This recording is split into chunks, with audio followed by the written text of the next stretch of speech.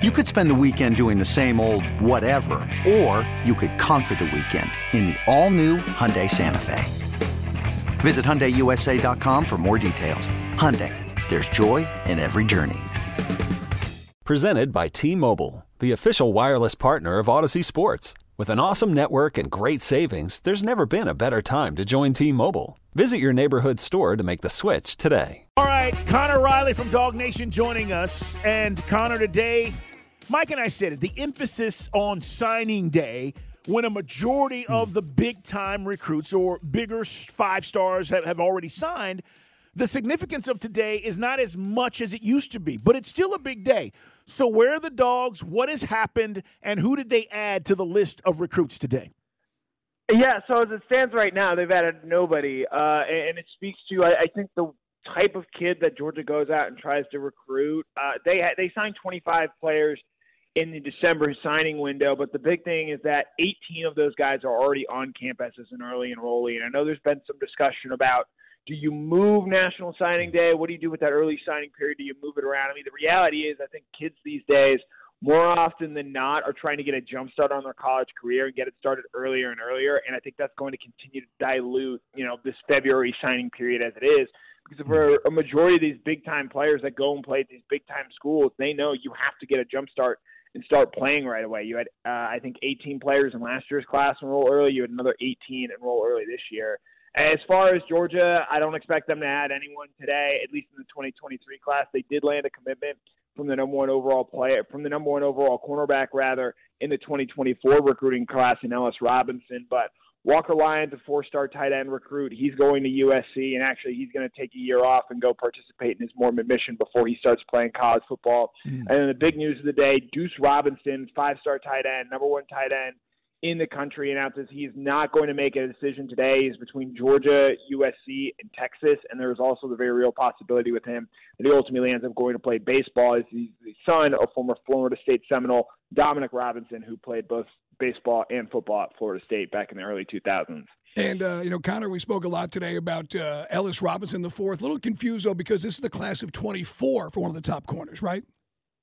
Yes, that's correct. He will not. He's still got another year of high school football before he ultimately signs with Georgia. He commits to Georgia today, but number one overall cornerback in the class, plays at IMG Academy, one of the big powerhouses in the country, and is well battle tested. And by the time he ultimately gets to Georgia, which again is over a year down the road, should be one of the top players in next year's signing class. Connor Riley joining us here on Dukes and Bell. We're talking Dogs. What are you hearing from the Senior Bowl with the guys that are there participating? I know practices started yesterday. They're practicing today, tomorrow, and we get the game on Saturday. And, as far as the game, it's more about the practices, right? That's where you get a sense of what guys are doing and how they're being scouted and what they're being rated out from NFL talent, or as far as their NFL, talent scouts.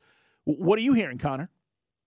Yeah, you get a better idea in these practices of who these players are and some of the things they might be able to do at the next level. I think Kenny McIntosh is a guy that has a real chance to improve his status as the week goes on. He's obviously an incredible pass catcher. I think people who watched him in Georgia understand that. And when NFL teams get a chance to see him do that, along with his ability, I think, that improved over the course of his Georgia career to run in between the tackles, he could be a guy that plays himself up from, say, a day 3 pick into a late third-round pick there, and that's sort of the benefit and upside of playing in the Senior Bowl there. Chris Smith, look, that guy's going to interview incredibly well. He made big-time play after big-time play at his time at Georgia. I expect him to be a late second-round pick or an early third-round pick there.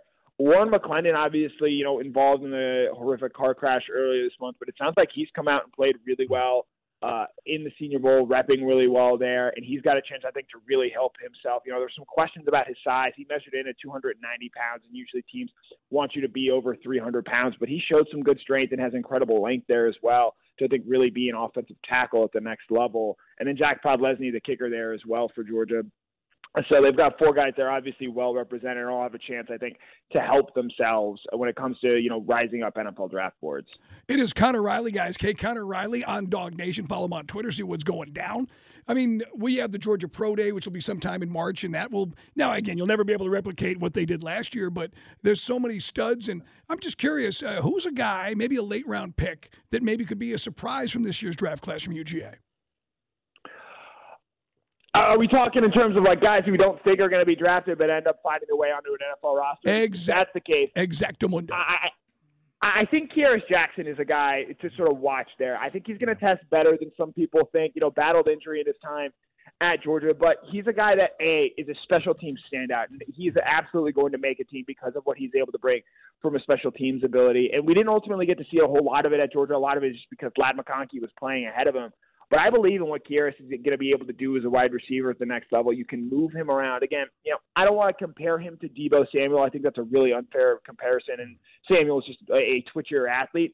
But if there's an innovative offensive coordinator out there, I think they can find a way to make Jackson an effective player who can do a lot of different things. And so when you add in the fact that he's a stud special teamer, I think that's a guy who, a lot of people may not necessarily have thought when he declared for the draft back in January 15th that he's going to be drafted. But we've seen in recent years, Darian Kendrick, John Fitzpatrick, Justin Schaefer, guys who, weren't highly thought of as draft prospects when they announced their decisions, ultimately end up playing their way into not just a draft-eligible spot, but being guys that ultimately end up playing and starting. Charlie Warner is another example of that, a tight end who not many people thought highly of and ends up going and being a sixth-round pick and has been a contributor for the 49ers these past 3 seasons. It's Dukes and Bell at Sports Radio 92.9 The Game. It's driving me crazy, Connor, so I need to know where you're at on this. Is Todd Monken leaving? Why is he continuing to interview for these jobs if he has no real intention of leaving? And more importantly, we know he's the best coordinator. So if he needs more money, let's just cut the check. What is going on with Todd Monken? Yeah, so I think that last point there, it's important to point out. I don't think this is about money when it comes to Todd Monken. I think he knows he's going to be well compensated whether he goes to the NFL or whether he goes back to college. And it's interesting. In talking to the college people and the people around the Georgia program, they don't seem all that confident that Monken is going to end up leaving. But then from the NFL side of things, Chris Mortensen has reported this, Ian Rappaport has reported it. There's maybe a stronger sense that Monken does end up going to the NFL level. So maybe that is a belief that the Tampa side of this, because I believe Tampa's really the only serious candidate right now to potentially try and take Monken, even though he did interview with the Baltimore Ravens last week. There's some confidence on Tampa's side that he would come back and take that job, whereas I think on the Georgia side of it, there is also confidence there as well. I think when reality comes down to, he's never been someone to spend a lot of time in one place. He's only been at one place for more than 4 years once in his career, and that was with the Jacksonville Jaguars wide receiver coach over 15 years ago. And so I think this is, what can Todd Monken go out and prove? I don't think he's any closer to being a head coaching candidate.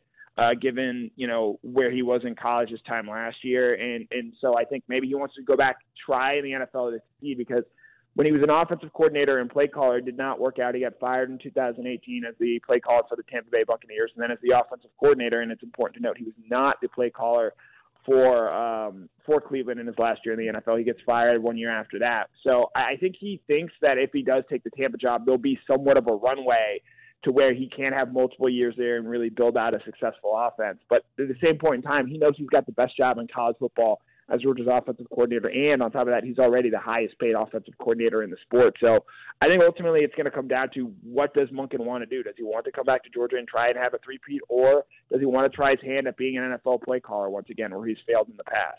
And the other thing is, you lose Buster Faulkner, who's involved in the offensive, I guess, in the grand scheme of things. He goes to Georgia Tech to become their new offensive coordinator. I was joking around with some Georgia fans yesterday, but Mike Bobo has always been such a polarizing figure.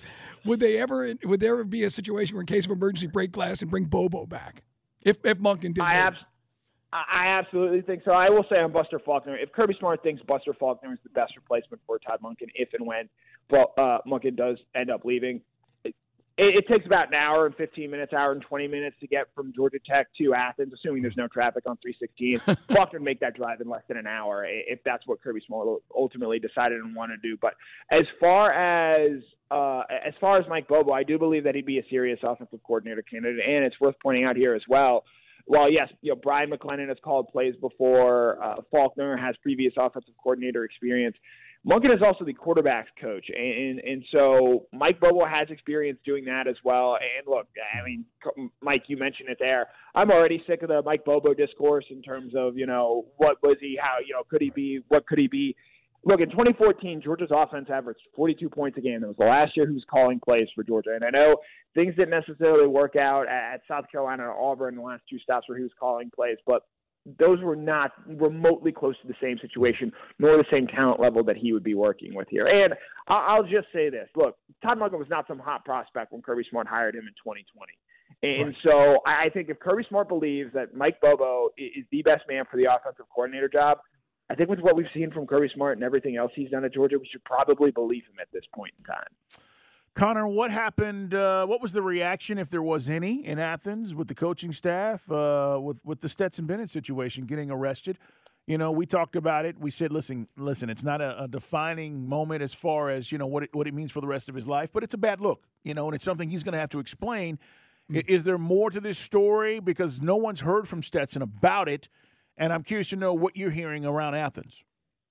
Yeah, no. I mean, again, he's, you know, no longer with the program. He was in Dallas training for the upcoming NFL draft. And you know, look, and Stetson knows this. It's the worst possible time this could happen. And when you factor in the fact that you have the national championship last year where he's drinking Pappy right afterwards, and then he does the Good Morning America interview, like he understands there's going to be questions about this, and he's going to have to answer that.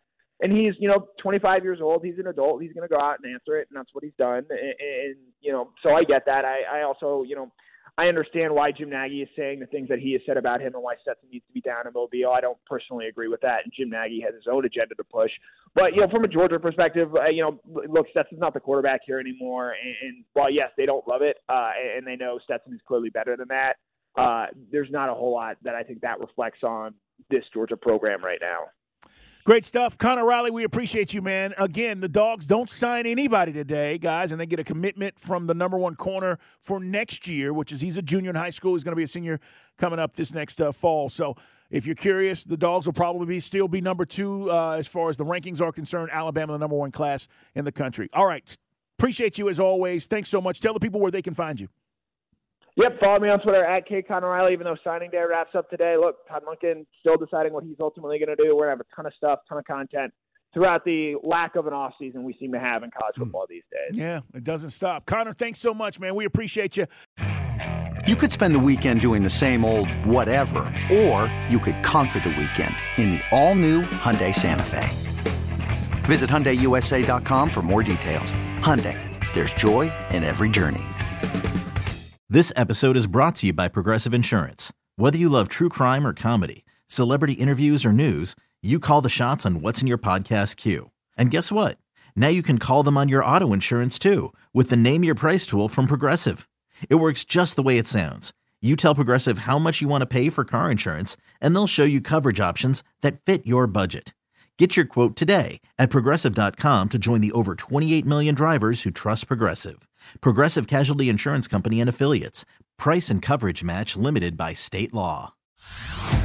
Hey everyone, Boomer Esiason here. The NFL Draft is behind us and your favorite team is now gearing up for week number 1. The free Odyssey app puts you right in the middle of the pro football conversation with the biggest sports radio stations from across the country. The local voices who know your team the best, giving you their unfiltered takes on the current state of your squad. It's always football season right here on the free Odyssey app.